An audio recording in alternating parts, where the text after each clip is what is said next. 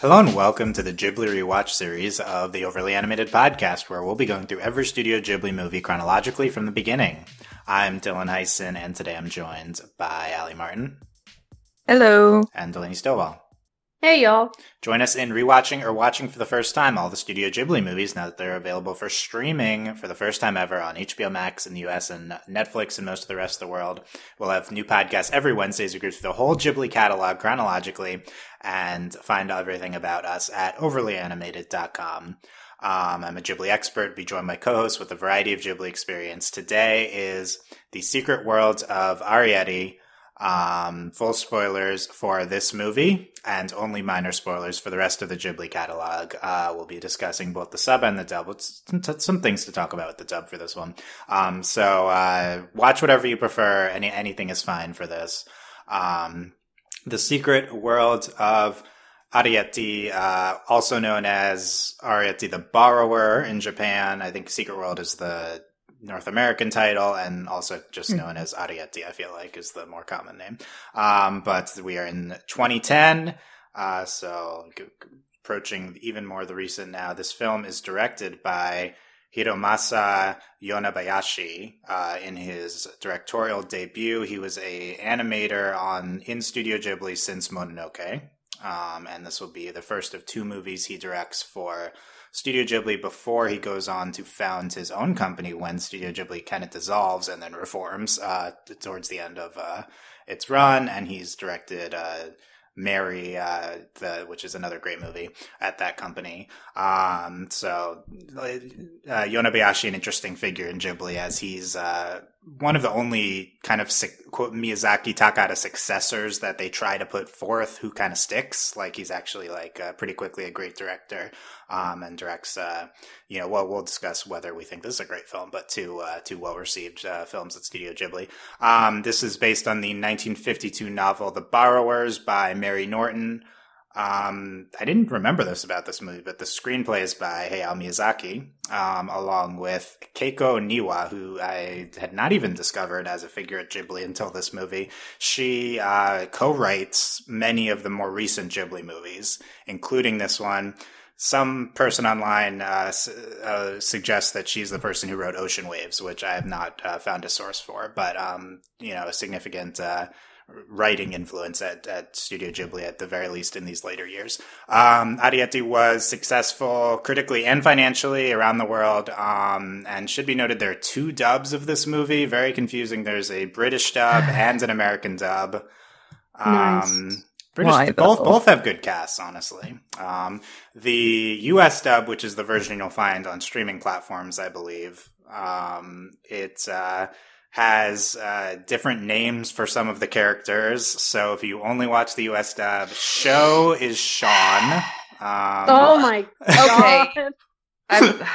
Aunt Sadako is Jessica. Gosh darn it. This one isn't as bad. Haru is Hara, and which is still annoying. That's not even... Sorry. Why? I guess female names aren't allowed to end in "u"; they have to end in "a". Is that the logic? Yeah. So that's Sean is the worst. If you hear us referring to Sho and you watch the dub, that's Sean. Jessica is way worse than Sean. Jessica's very Sean funny. It's worse. I'm sorry. What's the original character's name? Sadako. Jessica. Yeah. That's a thing. Okay, so just wanted to clear that up in case you only watch the American dub, and or maybe I don't think we're going to talk too much about on Sadako, but Sho we're going to talk a lot about. So that's Sean. Okay, so that's everything about Secret World of Arrietty. Let's go through our history with this movie and what did you think of it, Allie? Very stuck on Jessica because you have a name like Arrietty and you don't have to change that, but Sadako. It's hard to change that one as like the title. I feel like they can't change it.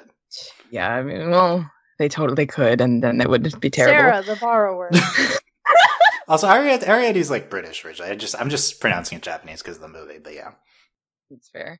I don't remember. I feel like I probably watched this when I was in Japan, so definitely not 2010. Rewatched it a couple days ago. I wanted to like it more than I did originally, and I expected to, but I wound up hating it more. Not hating, but like, it's not my favorite. I'd say it's like bottom 5 out of the ones I've seen.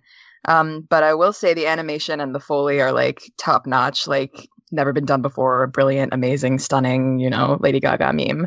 I'm glad I hadn't heard the dub, like not controversy, the like dub changes before this. Like, I try to stay away from dubs, and like this is a perfect example of why. First of all, the name changes.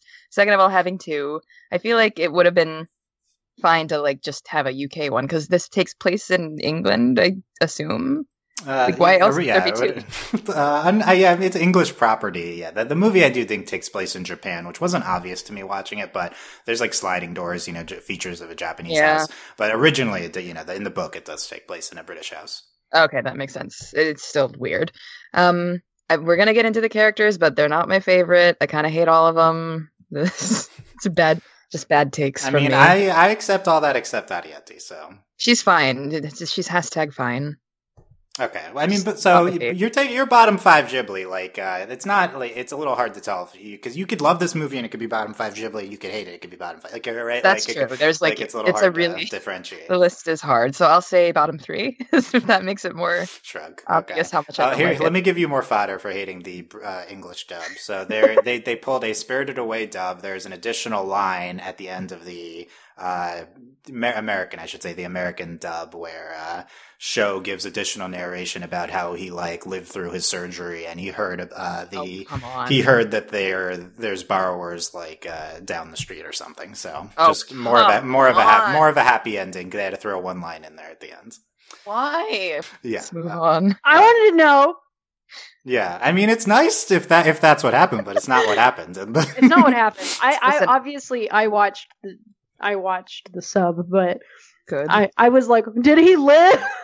Yeah. I mean, I was feeling that too, but I personally like when things are left to interpretation, so you're like left to fester with it for however long your mind doesn't matter because Ariete gave him the will to live, so that was like, oh, yeah. I was like, that's good enough. Why? Yeah, that was fine. It didn't seem like Mr. Sean's chances were very good heading into the I'm end of the movie, shut up. I was very afraid when I saw this, like that you in the notes that there's an added line at the end. I thought it was going to be like a stupid love confession. I was very afraid.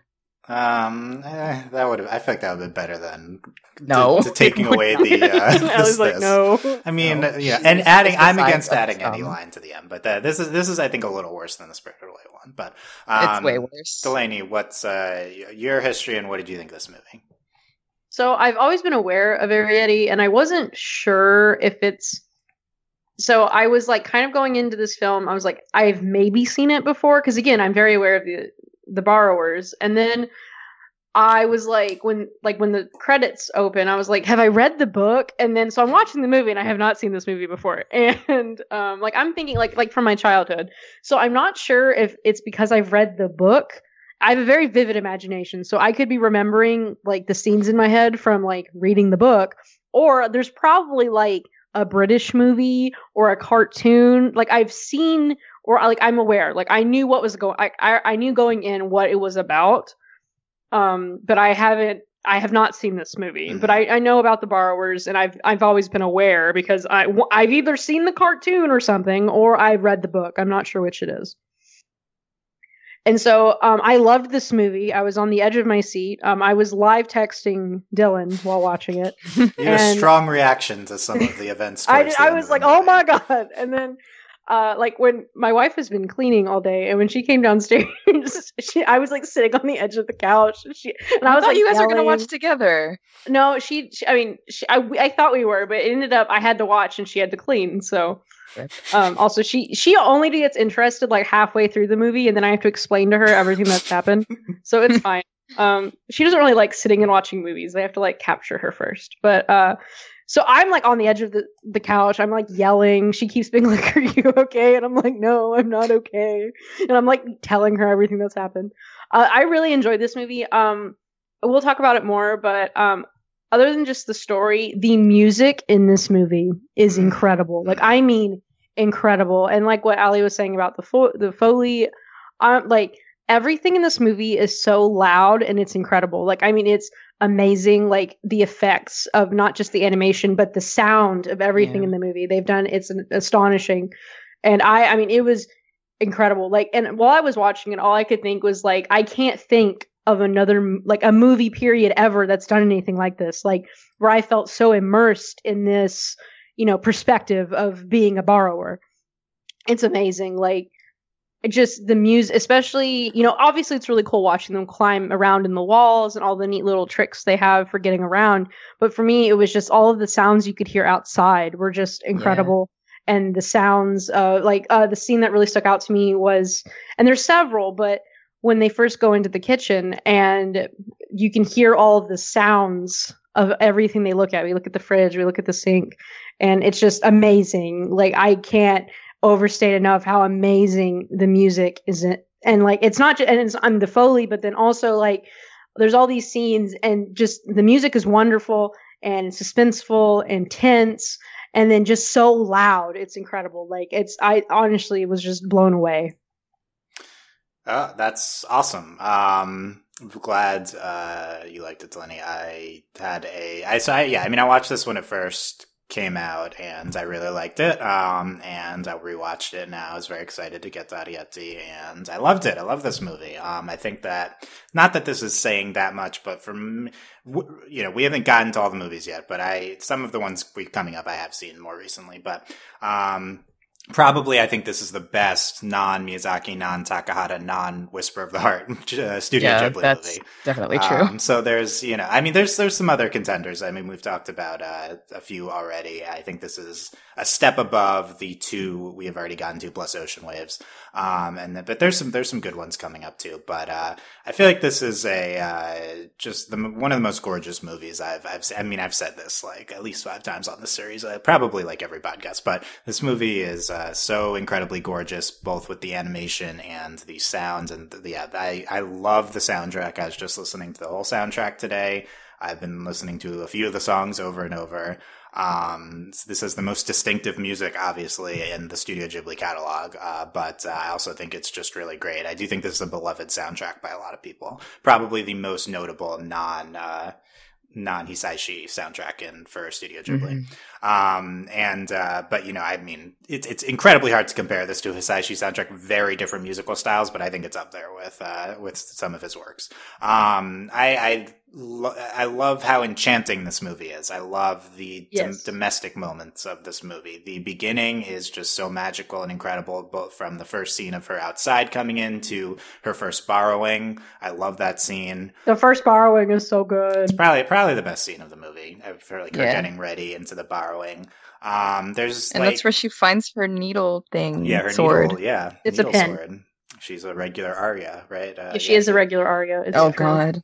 Little needle pin thing, yeah. I think the best parts are the first half, the quieter parts, and then the very end, I think, is like a really nice quiet ending. I love the ending. I like, but I'm not super in love with everything involving Haru. I don't think I had quite the same reaction to Delaney. I mean, it's very suspenseful, it's very suspenseful. I feel like that's not like why I'm here, for Haru to like discover the borrowers. It's like, it's nice that there's a plot and stuff, but, I think it was just slightly less engaging than just the quiet,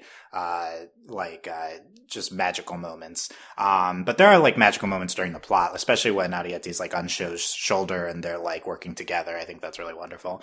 Also, there's like a scene of Sho telling Arrietty that her species is doomed, and and he's smiling the whole time. The whole movie, I'm like, why are you so weird, Sho? Like, he's weird. I don't like him. I guess because you're like a dying kid who's inside. I don't care if he's sick. That doesn't give you the right to be creepy. No, he just okay. I'm not saying it's because he's sick. I mean, this is why it's because he's sick. But he doesn't have any friends, and all he does is read. He's messed up. It's fine. That's true. He has no social experience, but not the biggest Sho fan. Although there's good parts with Sho. I love the scene none of us have social experience with little people. So is it different? I don't get a pass. So. They're literally tiny humans. It's fine. Tiny human beings. Human beings. I found that a very quirky and fun, the human beings. I know it is from the books. Yeah, by the way, Borrowers, I've never seen anything else from the Borrowers, but I feel like this is the most famous thing they've adapted. Like, I'm aware of the Borrowers before I'd literally never heard of it before this. See, now I'm like, what did I watch? Did I just read the book? Like, what was it? It's possible it's just part of the cultural osmosis. Like, I feel like I'm just kind of like generally aware. I know I've seen something. I just don't know what it was. The only thing I could like akin this to were like the Tinkerbell movies, where they like try to capture them and prove that they're real. I guess that's what the plot of this. Yeah. I knew going into the movie that they were tiny people who borrow things. I knew all of that. That's all you really need to know for this movie. I fully knew what was going on. Yeah, that's the plot of the movie. And I know Tales from Mercy, also very famous. To caveat my previous statement. The nature. Oh yeah. Also, in addition, there's a gorgeous animation for the domestic shots inside the house and also the nature outside, like both of them. And I found that very impressive that there's two the garden is completely different. And like all the little bugs, the way they do them, and all the bugs are so cute. I'm like not a bugs person, but they make them really cute. Yeah. Well, it's especially a lot of the scenes of Show, like in the yard, like those are beautiful scenes. Yes. Yeah. Oh, and by the way, about Show, like it's not Show's. This isn't this terrible character. I think the scene of Arrietty and Show talking through the window when he hasn't seen her yet. I think that's a magical scene. That's a way better scene. I'm gonna be the number one Show stan. Now, am I okay? I don't think there's a lot of competition for that. I'm the Show stan. I love him. Now, was the extinction scene great? No, I was like, shut up. And then. But then he apologized at the end, and I was like, okay, this is slightly better. Yeah. I just want to talk about what they were going for there. I'm just not sure. So me neither. That's going to be a topic of discussion. I feel like they were literally just trying to impress upon us the dire situation they were in. Why was he smiling throughout that whole thing? He's just a little weirdo. He's just a little weirdo. Like, look, he has to go spend like a week with his like great aunt and like the creepy her weird housekeeper, and then his only friend is this mean cat. Like, listen, I'd be fine with that. I would prefer if my only friend, no offense to you guys, was a mean cat. My best friend is my cat Figgy, and she is a mean cat. Yeah, I was going to say, you've described. I was like, do you mean my cat? Yeah. I feel like Show, Ali, you tell me if you agree or disagree. I feel like Show is a very anime type character archetype for Ghibli. Like, he's like a sick, a dollish boy who is weird. I feel like that's like a thing you'd see in an anime. That's my problem with a lot of like. Not like shoujo, but I guess slice of life anime movie or whatever. It's like either there's a dead mom or it's a sick child or a sick mom. A lot of sick characters in anime. Yeah. Yeah. So I don't know. But I think to me, he was just very not sympathetic. I feel bad that he's sick, but like I don't care about him enough as a character. Like, sure, your dad works all the time and your mom also works all the time. Who cares? Yeah, that was weird. It's like, oh, they both, they're divorced though too. And there's a lot of, but, I don't care that much about her. I love Arrietty herself. Like, she's one of my favorites. I'm shocked. Shocking. I love this character type, but I don't know, the scene of her getting in, putting on her red dress, like, and the hair clip, I was like, oh my God, so iconic. Like, this outfit is the most iconic. I'm like, wow. Is it more iconic than Kiki's dress? Don't compare it to Kiki, but you just said it's the most iconic. The most iconic is a hyperbole, but it's a very. I was like, wow, that's iconic. We're talking relative to the non-Miyazaki Dante. It's iconic because of her hairpin. Honestly, that's the best. The hair clip. When she puts her hair up, I'm like, yes. The red dress, the hair clip, the pin, sword. Like, what an outfit. It's pretty great, but I also have no sympathy for her either because she literally ruins everything for her parents. She's the family. I don't like that. I don't think they give enough time to like. I would have appreciated if she had more time to explain to her parents that Show was not bad. Right. I think we see it from her perspective. Like, she knows Show is probably not that. And bad. I'm like, can you just be like, show your parents the note? That's it. Can you just show them the note? This is like my biggest complaint because the dad, even before all this happened, was like, you can tell if humans are bad or not. Like, you can tell from instinct, and he doesn't give her the chance to explain. Yeah, that's like, a good what's point. your problem, man? Yeah, I think you generally probably understand where Arrietty's coming from, wanting to younger, wanting to give like people like a chance and to expand her horizons, and the dad is like more jaded and like knows this is what works for surviving. And so I think the worst character is the mom. No, the worst character is Haru. She's so okay. We're not talking about. She doesn't count. We'll talk about Haru. I think Haru's a very funny villain for this movie. Like, she's just so annoying. I want to slap her. It's fair, I guess. That's, I mean, I guess that speaks to how well she's written. To finish, to close out the thought. Yeah, love Aria. To close out thoughts, I think this movie, the real, like, here's the summary, I feel like, of why this is a great movie. I think this is the non-Miyazaki, non-Takahata, non-Whisper movie that gets closest to the Miyazaki magic, to the Ghibli magic. Like, I feel like this movie taps into, and this is probably why this director, I feel like, is the one who ends up standing out and succeeding. Like, I feel like he is able to tap into this Studio Ghibli magic that is so hard for anyone that's not Miyazaki or Takahata to replicate. I feel like this movie to me feels like a combination of the Miyazaki and Takahata, each of their styles and their respective magics. It has the domesticity and the realness of a Takahata movie. And it kind of also has the magic of a Miyazaki movie because it still has the fantasy elements of kind of the small perspective. It feels very like fantastic and just the existence of these small people, but it's a very real grounded movie like a Takahata film. So I like how it, captures elements of both types of films that we've been seeing throughout the series. And yeah, I mean, what topic I think are we honing in on here? But I want to talk about the perspective. Yeah, I feel like Delaney mentioned this. This is definitely like one of the big standouts of this movie is you see a normal house, but from the perspective of tiny people, and you see like everything being huge. Like it's most notable in the Arrietty's first borrowing scene. But it's just very like fantastical and really, I think one of the elements of the movie that stands out the most is the perspective, I think, that they're able to accomplish here. I mean, that's the magic of this movie, and what you're talking about with like the magic of Miyazaki. Like that like it really like this to me. This still feels very much like that Ghibli magic because of with the perspective and the music. It really like you're like I am a borrower, and especially like something that really it's what I really enjoyed too was which it's really funny because like at the end of the movie. Show like winces, but so the room it's quiet. We still have all the really loud noises, but like the little like clink of their grappling hooks and like everything like that because there's all these ridiculously loud sounds and then there's the sounds that are loud to them because they're so small, and it's just astonishing. Like I really like I was just blown away the whole movie, and every time we're in their house. And then, and of course, when it's revealed that they're in the closet and they have like their little hatch, and that's another like thing that's just insane because we've seen several times in the film at that point, watching them, like Arrietty is, at the basement gate. Well, I guess it's more like a crawl space. Like she's in the crawl space, and that's where Sho leaves his presence in the notes, and we see her, like jumping over the brick, and then also they follow the brick when they go for the first borrowing, and then like especially I think the thing that really got me was the bottle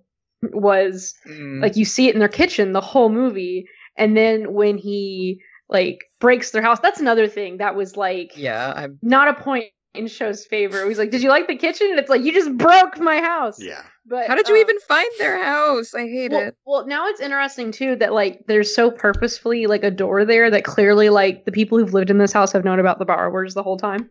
Yeah. And also I think that's the other thing that's so much like fun about this movie, and also heartbreaking, is that Sho's I guess his great grandfather, he loved the borrowers and he made the dollhouse for them. As a present. Yeah, and yet they're still so like weird, and they're so scared of it. And it's very and then of course the dollhouse becomes this like very important part of Sho interacting and then Haru figuring it out, and it's just I love it. And but back to the bottle is that you keep seeing it in the house, and then he destroys the house and you start to realize like it's messed up, but then I love it when after he cleans it all up and they go and Haru's like look and it's just the broken bottle. Like I just love it. Like all of that, they do a really good job of like flipping the perspectives, especially towards the end of the movie where we're flipping back and forth constantly. Yeah.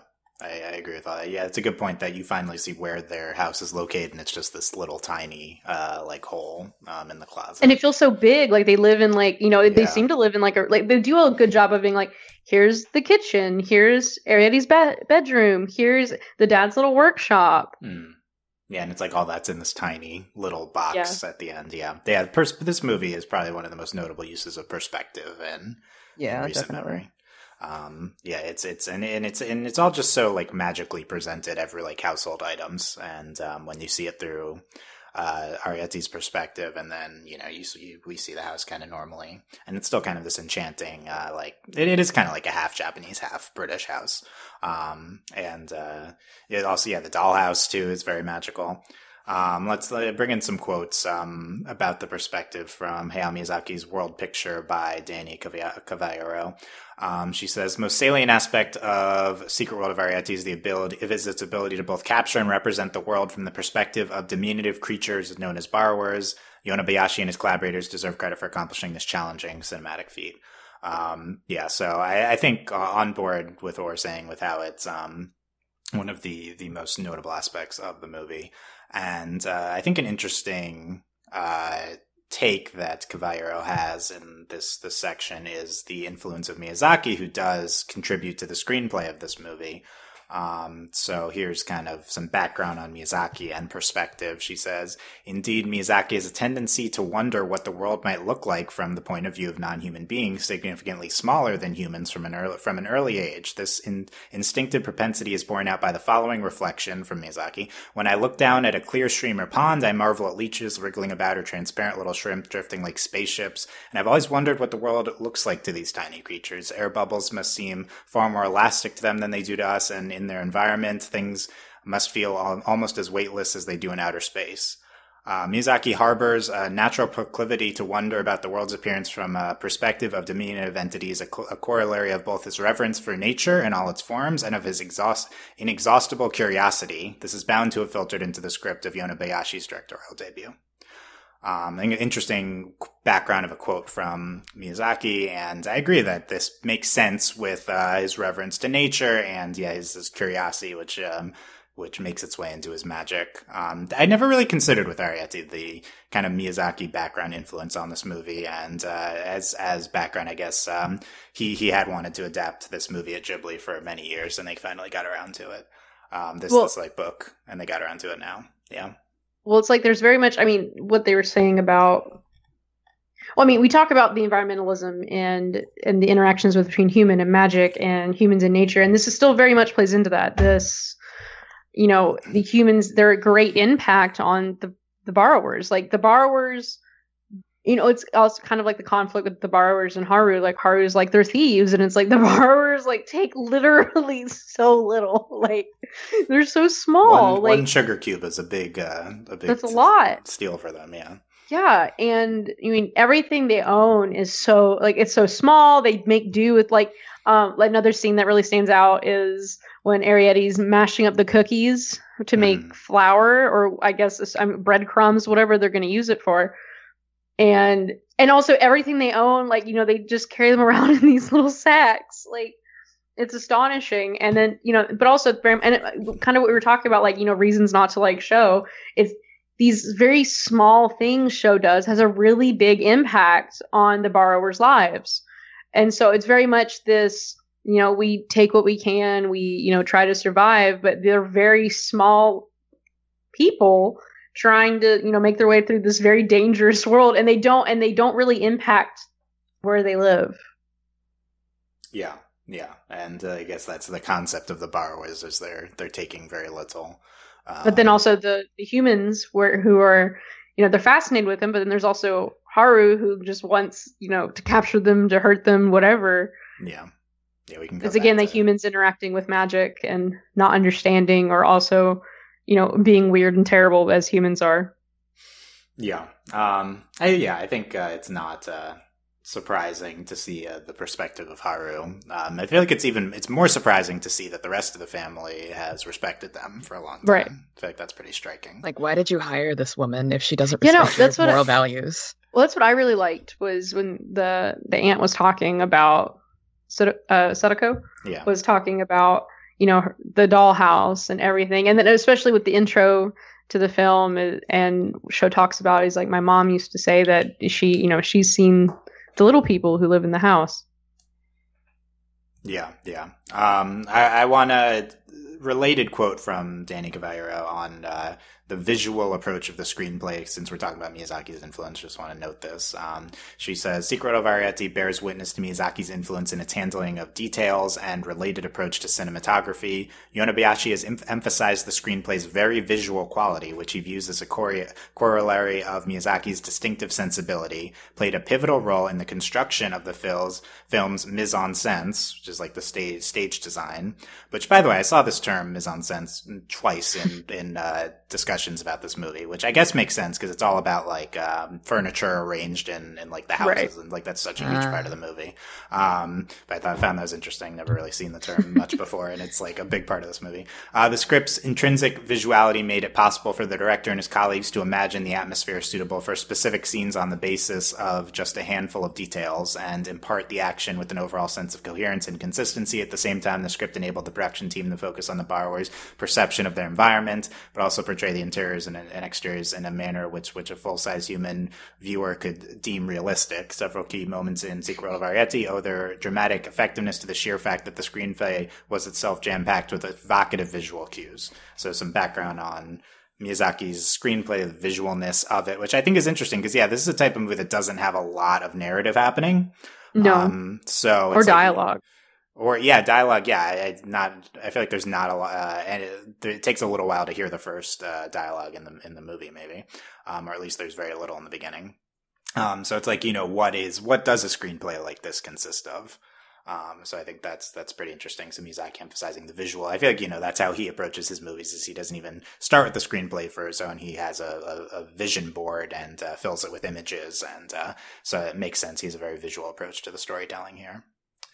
I guess speaking of the not as much of a narrative, wanted to read this quote on the overall assessment of the movie by Colin Odell and Michel LeBlanc, as I've been quoting their book Studio Ghibli, the films of Hayao Miyazaki and Isao Takahata. They say, the direction is solid and Arrietty is an easy film to watch. It has linear narrative that is well constructive with high quality animation and exemplary character design. While Arrietty doesn't have the more extreme fantastical aspects of Miyazaki's works or the wonderful experimental edge of Takahata's films, it retains a charming, if undemanding, fantasy.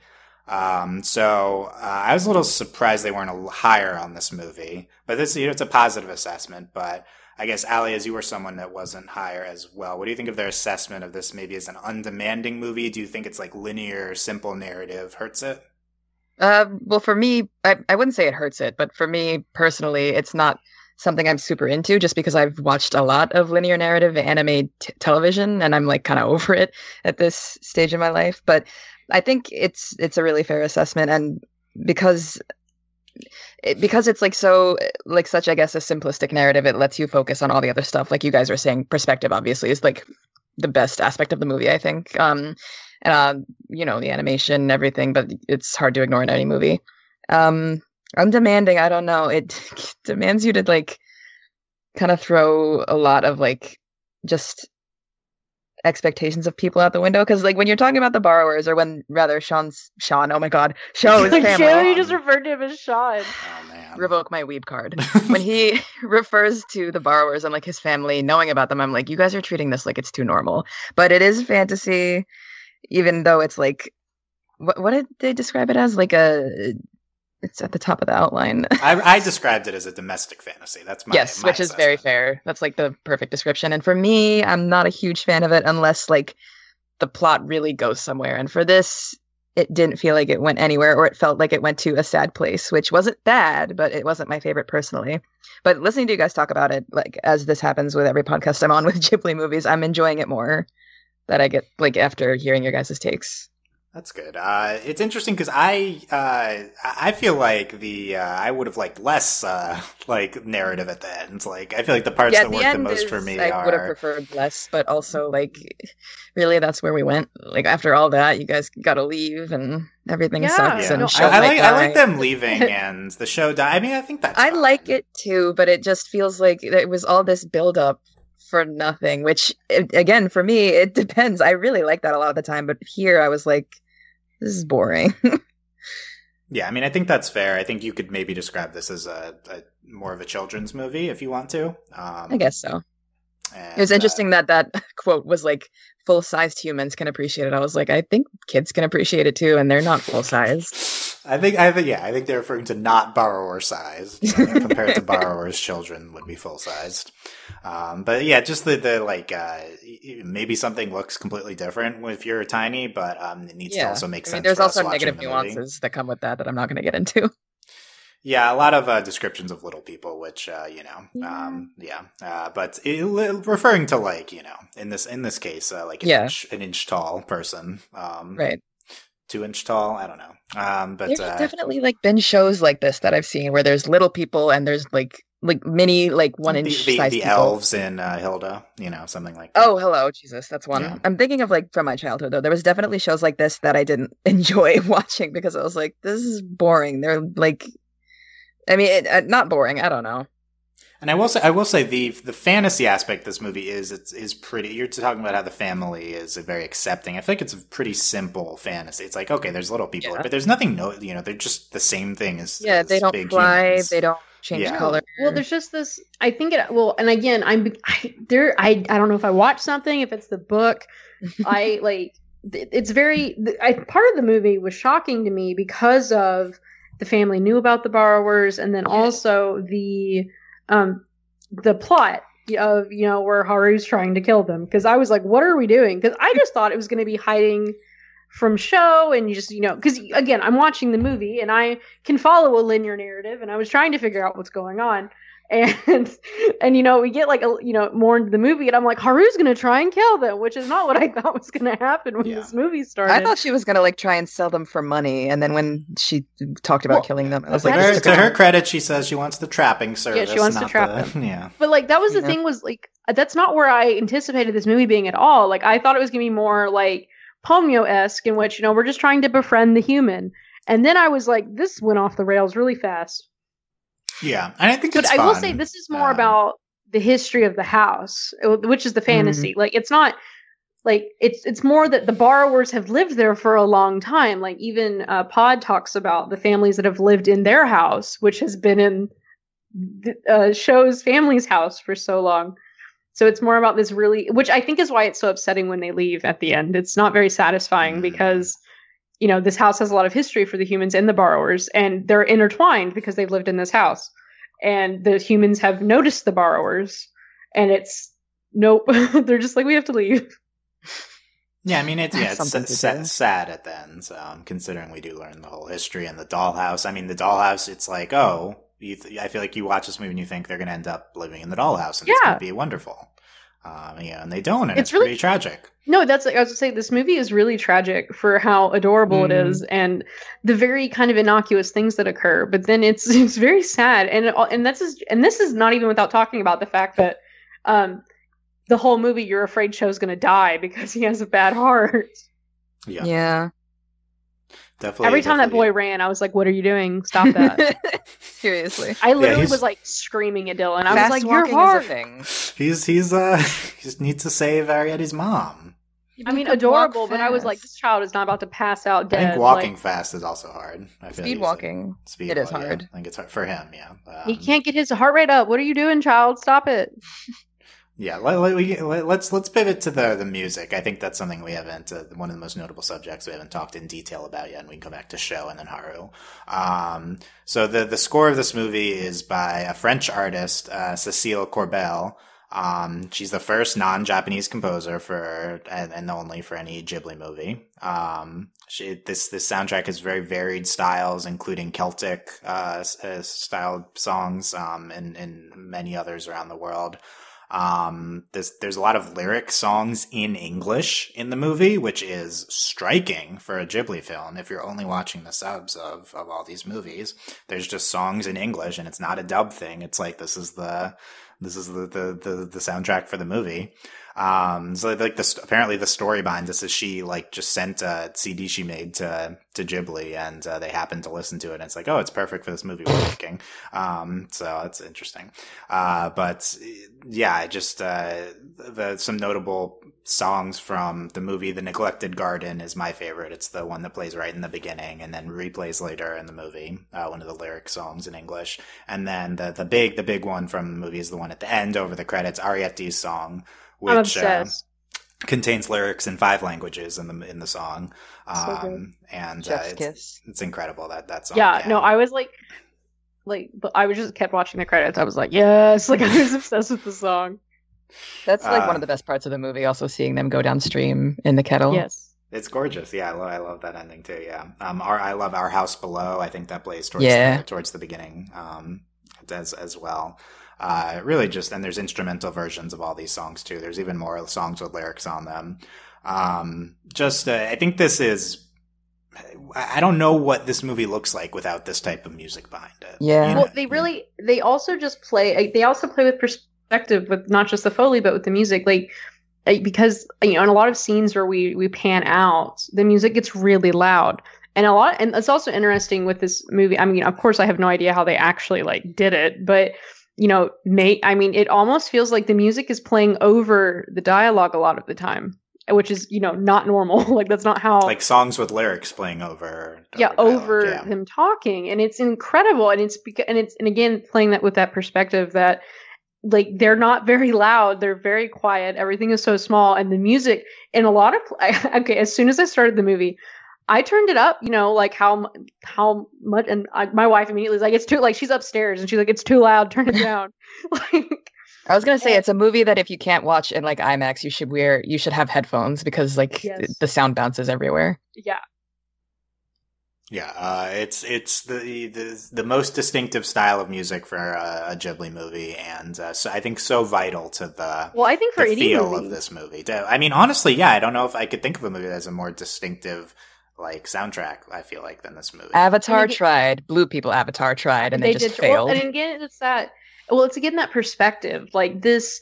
It just really adds to, like, I mean, obviously the animation is beautiful, the perspectives they do, but then, I mean, honestly, for me, the music really makes it. Like everything is so loud, and and everything is so big musically. It's incredible. And especially, it is very big musically. I agree. And a lot of the scenes in the movie, like, I mean, there is dialogue. They obviously talk throughout the movie, but there are a lot of scenes where it's just Arrietty running around and she's not talking, and it's just these incredible music moments as she's running around the garden, or she's like when she climbs up to Sho's bedroom, like incredible. There's no sound, like there's no dialogue. It's just music.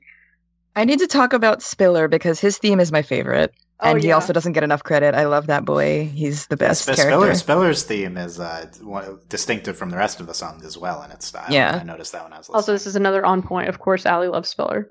Listen, he's an archer. I stand. No choice.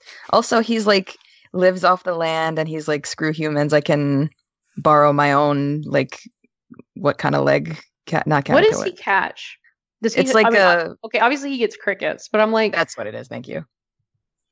Yeah. You mean the animal that he rides on? Is there something he rides on? I don't remember. Oh, no. I'm just like, how do you, like, I'm just with his tiny bow and arrow. That's all. I'm just true. Like, he could shoot down like a robin with that, maybe. If you have good enough aim. No, don't say that. Oh, we're not talking about the most important character in the movie. It's the crow that bashes through the window. That's like, if that didn't give Sho a heart attack, I don't know what would, honestly. Honestly. True. He's just calmly grabbing Arrietty while the crow, shoving the crow out, yeah. Also, the, like, audio, when he grabs her, like, the fact that the audio gets really muffled, it's just so, the direction is really that's good. What I'm talking about. It's so good. It's really good. Yeah. The animation and everything about the sound of this movie, especially the music, but everything is, I think, unparalleled with Ghibli movies. Well, it's like all Ghibli movies obviously have great music and beautiful animation, but for me, like with this movie, it's really the combination that really just like creates the magic. Yeah, I think so. Like, more than any other movie, I feel like it's like you could watch My Neighbor Totoro with no sound, and it would still be this magical experience. You could you can still watch like Spirited Away, and it's still this magical experience. But then to watch this movie without sound would really it would ruin it. It would it's very much this combination of the beautiful perspective and the animation with the perspective they play in with the music. Yeah, I think so. And it's especially notable because many of these Miyazaki movies have large sections of the movie with no music in them. That's on purpose. Here we have a movie, so the music's so vital too. I think there are probably some scenes with no music here.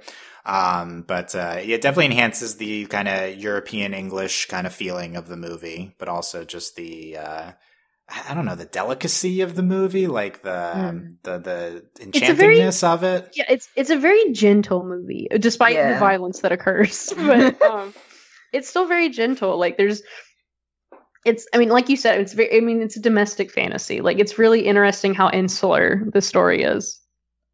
What's so interesting to me with this music choice is like half of Miyazaki's movies are European fantasy movies. And I feel like this is one of the most, even though it takes place in Japan in like a Japanese house, this is one of the most evocative of like Europeanness. I feel like even more so. Well, I think a big part of that is the dollhouse, which is like, and they're like, oh, he made it in England. Like, yeah, it's like this Baroque style. It feels very much like the Baron statue to me from Whisper, and Carrot Turns. But and then the score is of course like a big component to achieving that feeling. I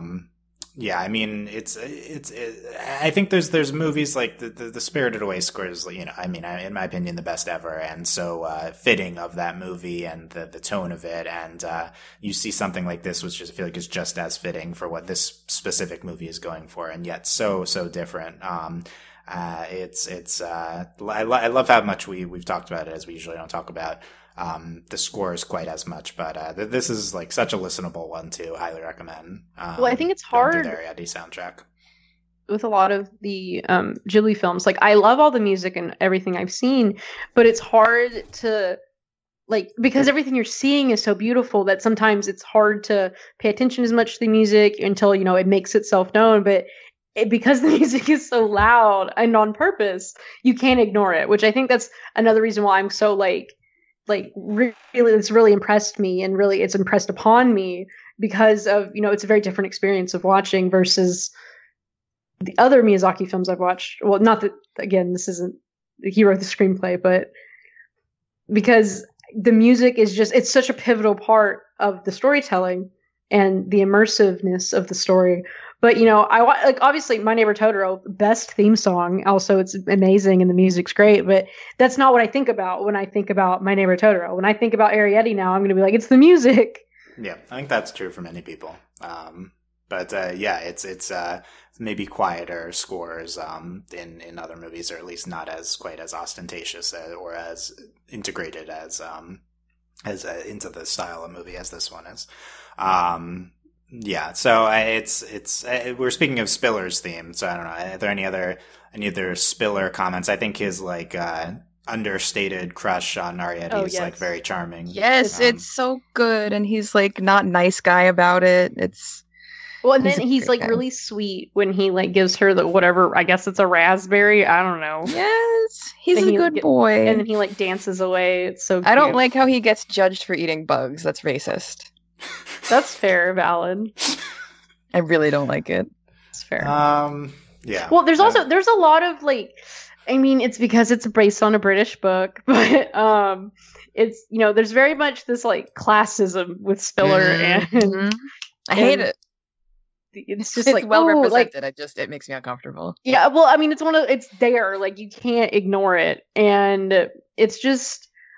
I think everyone tries to be very welcoming of him. Yes. But their differences are very noted, I think, by the movie. Yeah, no, Homilies give him teen right now.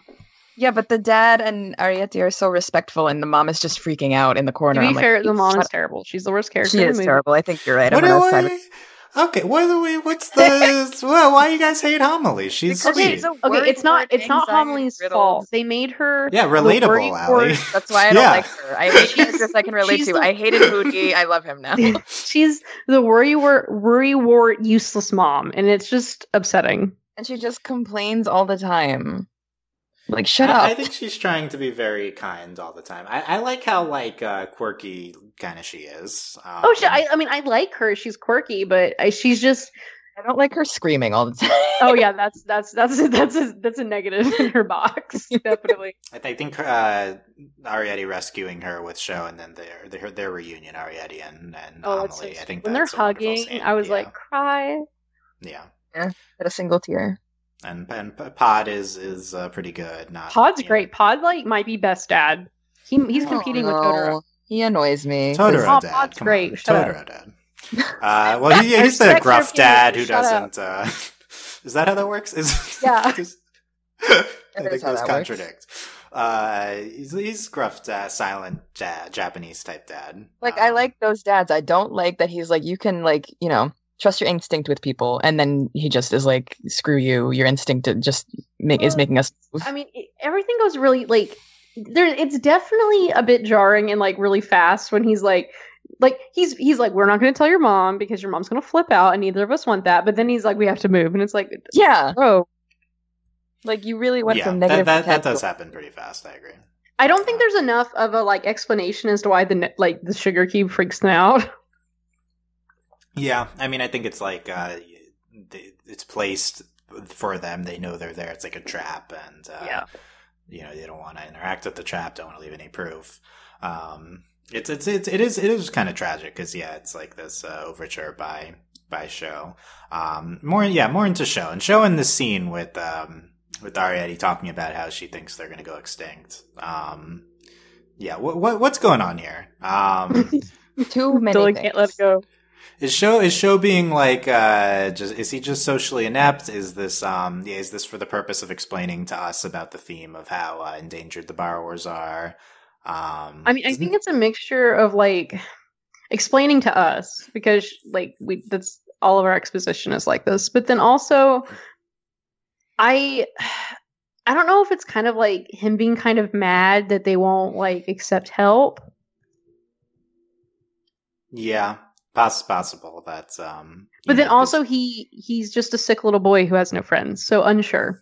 See, I didn't really see it as explanation to us because we've gotten the perspective from the family that they're there's not a lot of us left. We might be the only ones. Got that with Spiller. Yeah. And then when Spiller comes, they're oh, maybe we're not. Maybe hopeful. So this scene, I did not like this scene at all. It's weird. It's still. I don't like that he's smiling. That's the worst thing for me. He's always creepily smiling. Yeah, that's the Sho way. Why, Yamete? Yeah, I agree. And I guess this ties into Haru and her perspective on. We see the different humans' perspectives on Arrietty. Let's read this hot take by Danny Cavallero on the potential theme here. And for background, I did read a previous hot take she had, I think, in the Cat Returns podcast, which we did not agree with. And I've looked up online, and there is some criticism for this type of comparison she makes sometimes. But I present it as a gateway into a discussion on what the movie I'm is trying afraid. to say. I haven't read you this should yet. Be very afraid. She says, furthermore, Yonebayashi has imparted the drama with a distinctive signature by turning the Mary Norton story on which it is based into a gritty allegory of racial persecution. Thus, while going to great lengths to depict both the natural world and domestic interiors with lyrical elegance, the sequel to World of Arrietty does not demur from the gratuitous and wanton nature of the animosity leveled against a demonized species by a callous human. Bigoted and unintelligent as persecutors are wont to be, the detestable Hara, aka Haru, is simply unable to perceive the borrowers as anything other than an alien race whose very existence is something of an offense against the natural order of things. So this notion of as allegory for racial persecution, which we've had some discussions, and we don't necessarily instantly comparing everything to racism, but we could say prejudice. I do think this movie's probably commenting on prejudice at least a little bit with definitely. Haru. Yeah, prejudice is a way better term than racism, and I hate this take because she used that word. Yeah. I think she's going for hot takes with these comparisons. That's it's very muddying the waters to be racism. No, that's not. But no. Okay. And it's a pretty harsh assessment of how are there in this movie. We as always we typically do not have in Studio Ghibli movies, other than Japanese and white. It's people. about racism. Everyone's white. No, No. I guess everyone would be Japanese in this. Yeah, I was going to say, I was about to correct myself. Everyone's Japanese. No, you still can't make that comparison. Still no. Very bold takes on Haru being like so detestable and unintelligent and single callous. And is that a hot take? I think she gives Haru a lot more credit. Yeah, that's true. She's not that. I think she's a wacky old lady. I think that's how she comes across to us. I mean, it very much feels more like, no, at first when she's like, I need an exterminator, I'm like, she wants to kill them. But then when she calls, granted, to be fair, the time period between her talking to the delivery dude and when she calls is a long enough period of time that you're like, she's going to kill them. And then only during the phone call during this phone call, she locks Sho in his room and she's like, I just want to trap them. Again, there's a long period of time for you to build up enough hatred for Haru to the point where it doesn't matter. But like, and I'm speaking for myself, but you know, it very much turns more into the real look. It's more of like, and you don't get enough of this because it's just so sinister up until like literally the last 20 minutes of the movie, where it turns out she's seen them, she's noticed, and now she's finally has proof, and then it's taken away. And again, you don't like, and I think that's part of like why it kind of falls apart a bit at the end is because Haru's just a mess the whole movie. Yeah, I think you maybe start to understand at the end, and I like this by the movie, when she starts going like, freaking out, like, he covered all the tracks, and like, and she's like glaring at him, and the like she's been working in this house, and she feels kind of like gaslit by everyone, like that she's like noticed this, and no one believes her, and so I feel like you kind of understand eventually where she's coming from, and it's a little sympathetic, like that Sho tries to protect them by covering up all the tracks. And, sympathetic is a strong word, though. Like, what is her damage? Why does she? What is her damage? I want to tell you who Haru related me, or who she reminded me of, was in Kiki's Delivery Service. They're the two old ladies who bake the pie that Kiki needs to deliver. Those ladies are wholesome. And the housekeeper who like pretends to ride on the broom, who's with the elegant older lady. Like, Haru reminded me a lot of her, like, very, like, energetic. She's a similar character model. Obviously, the lady in Kiki is, like, super sympathetic and fun, and Haru here is, like, the villain. I think it's so interesting. Take that lady in Kiki and make her the villain of this movie. What an interesting character to make the villain, character archetype. I agree with you. No, why? The other lady is at first when you watch Kiki, I'm like, oh, she's a bad lady, but then you're like, oh, she's fun. I never considered her a bad lady when I watched Kiki. I just saw her. To me, she's the wacky old lady. This lady is just crazy and needs to be locked up. Wow. Like, put her in a straitjacket. You don't like. Oh no. I'm not okay with like putting Homily in a jar or anything, but like, I mean, I don't necessarily think she punches holes in the elastic. So when that was a long pause. I was like, is she not gonna? She's gonna die. But then she poked holes, and I was like, ooh. I mean, ultimately the Haru scenes aren't my favorites, but I do think it's like a very interesting choice for villain for this movie. Kind of quirky old lady. But to go back to the the quote that is, but. My thing is, like, it's interesting to go that route when we're very clearly, like, they even say it in the movie, it's more about, like, an endangered species. Exactly. Which I think is a more compelling, like, argument that's going, like, they're little people. Like, obviously they're not like, these species of birds are going extinct. But, like, that's much more, like, it's more about because of human interference and because, like, the danger they live in. Like, it's not, like... racism, like it's this. My thing is also like if you're gonna say that, then your universe has to have like something established where real people and racism do not like coexist. Like racism is not a thing in this universe. I mean, we disagree with the phrasing, but the general point of the movie, kind of like having some sort of commentary on prejudice and talking about endangered species. I think it's interesting. I don't think my take would be like I don't think the movie really gets into it much, so it's not a lot to comment on. It's just like it posits these themes. We know that the borrowers, there's not a lot of them left. That's just like the framing of their situation. It's very much more of that, like, it just kind of ties more into the general Miyazaki themes of like respecting nature and like the natural order of things, which is to like don't mess with stuff. and then also that just kindness, which is why that's why I like Sho. Sho is a little sweet boy, and I love him. He's no Sosuke, but like, I mean, he's a sweet boy. It's okay. No one is Sosuke. Like, Sosuke, this the best boy. Like, it's just, and again, that's what's more important is like this, because that's really what we're, there's the two natural instincts.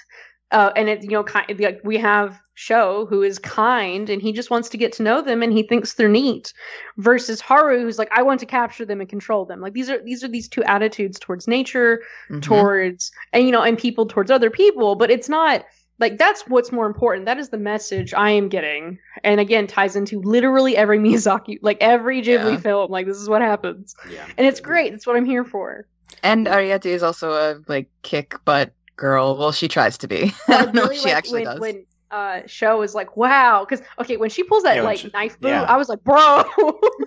She like grapples up the curtain to unlock the window. Yeah, that's a great scene. Yeah, that was like awesome. Like I wasn't ready for the knife boot. I was like, you had that the whole time. Why yeah. What? About this? Did she have it the whole time? I guess she did. I wasn't. Was it in her bag? I don't remember this. She clicks her boot. I'm like, knife boot. Like. I wasn't ready. It's a grappling device, I guess. But yeah, I think commentary on human nature with these different perspectives, I think, is a good call. And yeah, pretty light thematics compared to a lot of Miyazaki scripted films. But I think it fits. You have to dig a little deeper, I think, with this movie versus some of the other ones we've covered. Yeah, other than this conversation with Sho, which is like horrible, but it happens. Pretty blatant. Yeah, I mean, I do. Yeah, I mean, I think there's. I don't think it's such a terrible scene. It's just I think not as magical as some of the other. I mean, Allie's right. He's smiling the whole time, and it's like, bro, what's Sho does not stop smiling. That's all he does. My worst part. Well, no, he I support him smiling, just not in that instance. When you're talking about. Okay, here I got it. And this isn't going to make Allie like it more, but here. Okay, so. I think they do a good job of showing how serene Sho is throughout the movie. And I think, and then of course it gets explained in that he has a bad heart and he can't be any other way or he'll die. And then that's kind of why, I mean, I was flipping out the whole last 30 minutes of the movie that this boy was about to have a heart attack and die. And, very much, I think that's why it gets so intense, him running around, and even Ariete's like, Are you okay? Because he's sweating and he's, his demeanor changes a lot in the last 30 minutes of the movie. Yeah. Forced sereneness is really interesting. Because of his condition, it's kind of how he has to be. He just has to be chill and lay in bed and read. That's his life. I also feel like his smile is covering up for his general sadness, that type of thing. Well, I mean, you get to the end of the movie. There is that whole conversation, and he's like, I don't know, I don't know if it's going to go well. And then at the end of the movie, he's like, you gave me, I want to live. And it's like, bro, you're 12. How about the cat at the end, Nia, who I feel like we don't hear the name of and gets name checked several times at the end of the movie. She does get name checked. The cat's amazing. Okay, so again, hadn't seen the movie. Michelle spoiled me when she was like, oh yeah, and the grouchy cat. And then I was like, I'm looking forward to the grouchy cat. And the grouchy cat delivered. Honestly, there's a cat. We all like cats. Our takes. The cat was the best part of the movie.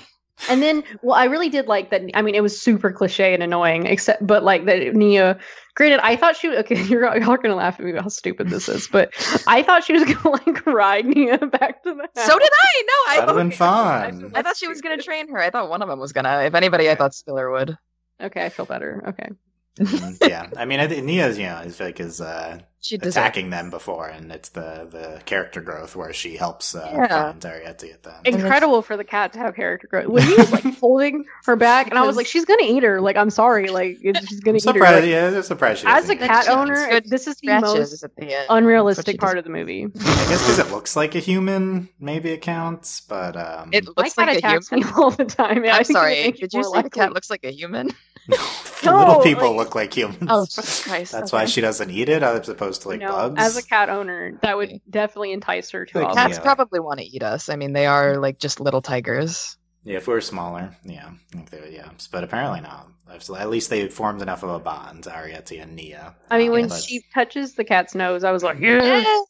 Yeah. How to Train Your Dragon. That's, I don't know. Actually, though.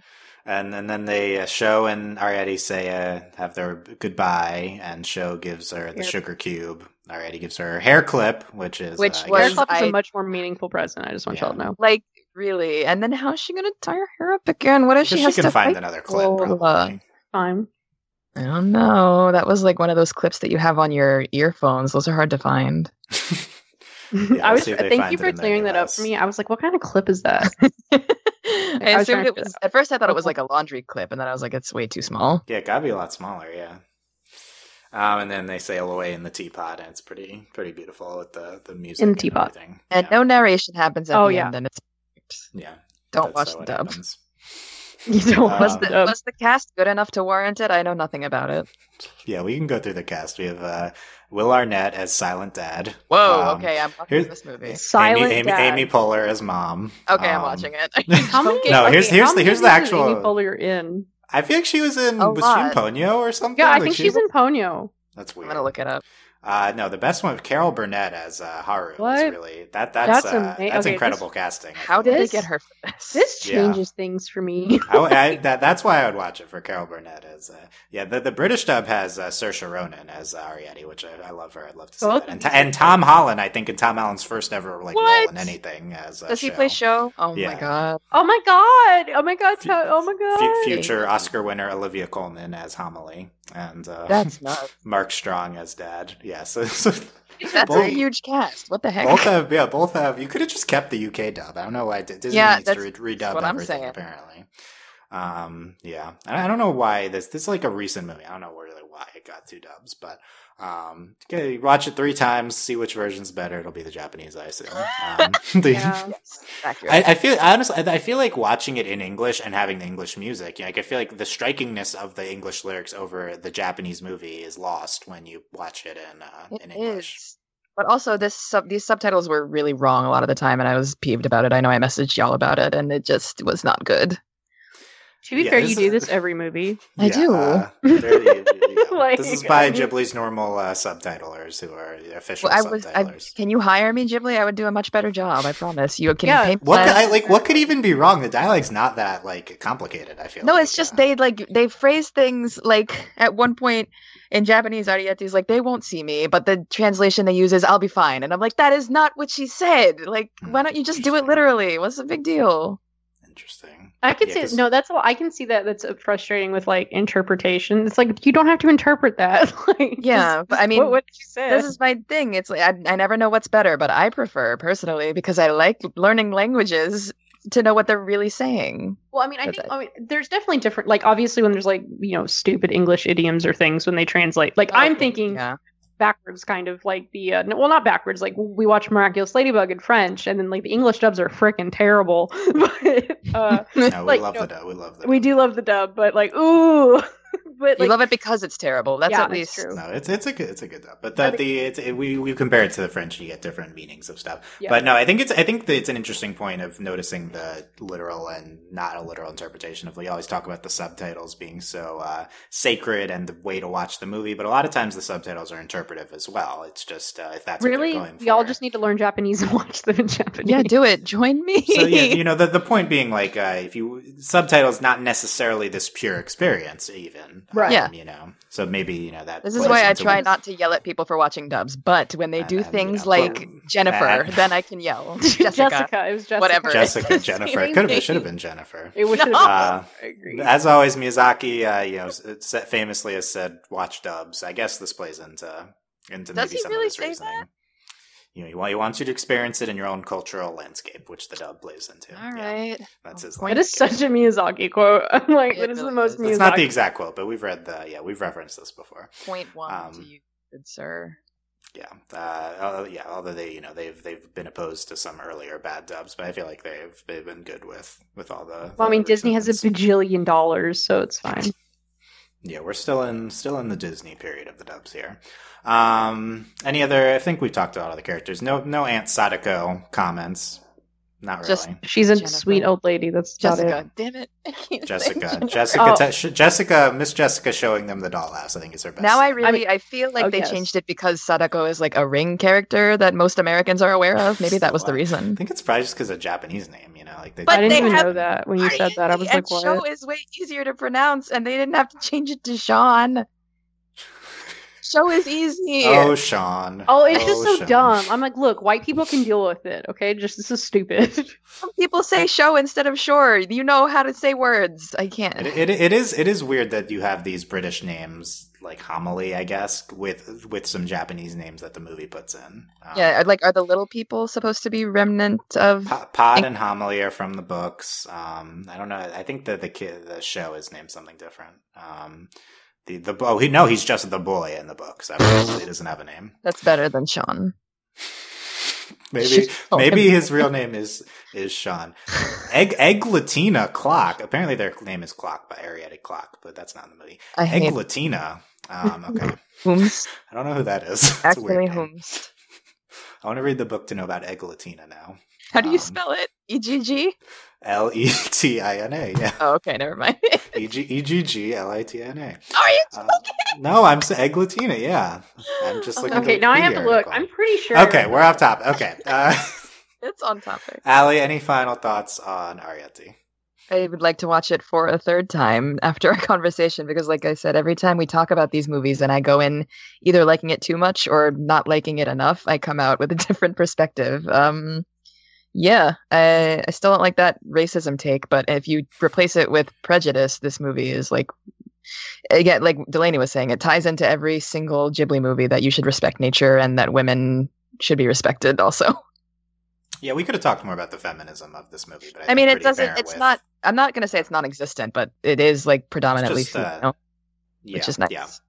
Yeah, the female characters drive the action other than, I guess, Sho, who is like, Arietty's kind of like driving him, riding him. He doesn't exhibit like toxic masculinity like the dad does. I don't like anyway. The dad's cool, but he irks me. We could talk about the history of silent dads in Ghibli movies. It's pretty interesting going back to also just in Japan, not to be that person. Well, it's commenting on that archetype of Japanese dads. Yeah, Pod a much more positive example of this. Yeah, definitely. Than the Takada earlier movie with the more abusive silent dad. So Delaney, have any final thoughts before get sidetracked again? No, I just really loved this movie. I'm gonna rank it right under Nausicaa.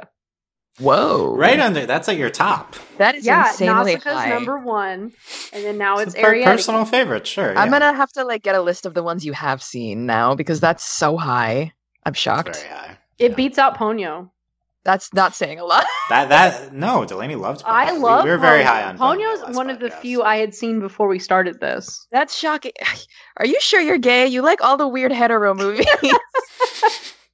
all of these are hetero movies. No, I just like sweet little boys. Oh, that sounds really bad out of context. Whoa, okay. What I mean is, I like children being cute. Okay, done. We're gonna podcast now. Oh my god. Sasuke better than Sasuke's great, but they didn't have to kiss at the end. I know it's like a Little Mermaid thing, but that movie, I have a lot of feelings about that movie. To be fair, she's a fish when it happens. Does that make you feel better? Oh. It's a little peck to turn her back human. They're just cute. Fine. She's in a bubble. Are you saying you wanted Ariadne and Sho to kiss? Oh, what? No. Okay, I won't lie. I thought she was going to kiss his finger because I was expecting something a full like hetero ending. I was like, oh, thank God they didn't. No. Now, Allie, we haven't gotten to when Marnie was there, which is we'll get there. Which is a very special film. That's I can't wait. Speaking of, that is this director's that was also Yonebayashi's next movie. So we'll and Marnie was there. See, I just learned that I was today years old and now I'm very angry with her. But we'll get to it eventually. We will. We'll see when Marnie's. I'm interested if we like that more. Going into it all, I think I liked Ariadne more, but we'll see when we get to there. Different type of movie. So that's it for Ariadne. I think we had some fun discussion about this movie. I really enjoyed watching it again. Next, we have another, I think, my opinion, good more later Ghibli movie of From Up on Poppy Hill. So we will be getting into everything from that movie. Going to be some different topics, I think, to discuss on that one. Similarly, I love the music on that movie. Also, how about that as a comparison? Yeah, it's a good segue. Two of my favorite soundtracks, for sure, from Studio Ghibli. But find all of our contact info overlyanimated.com, and if you want to support us, our Patreon is patreon.com/overlyanimated. Thanks to all our current patrons, especially our patron of the podcast, Steve, and thanks as always to our patron executive producers Ryan, Steve, Alex, Beatrice, Hugh, Michael, Needle, and Phonician. We'll be back with Poppy Hill next week. Thanks for listening, guys. We will see you then. Bye. Bye-bye.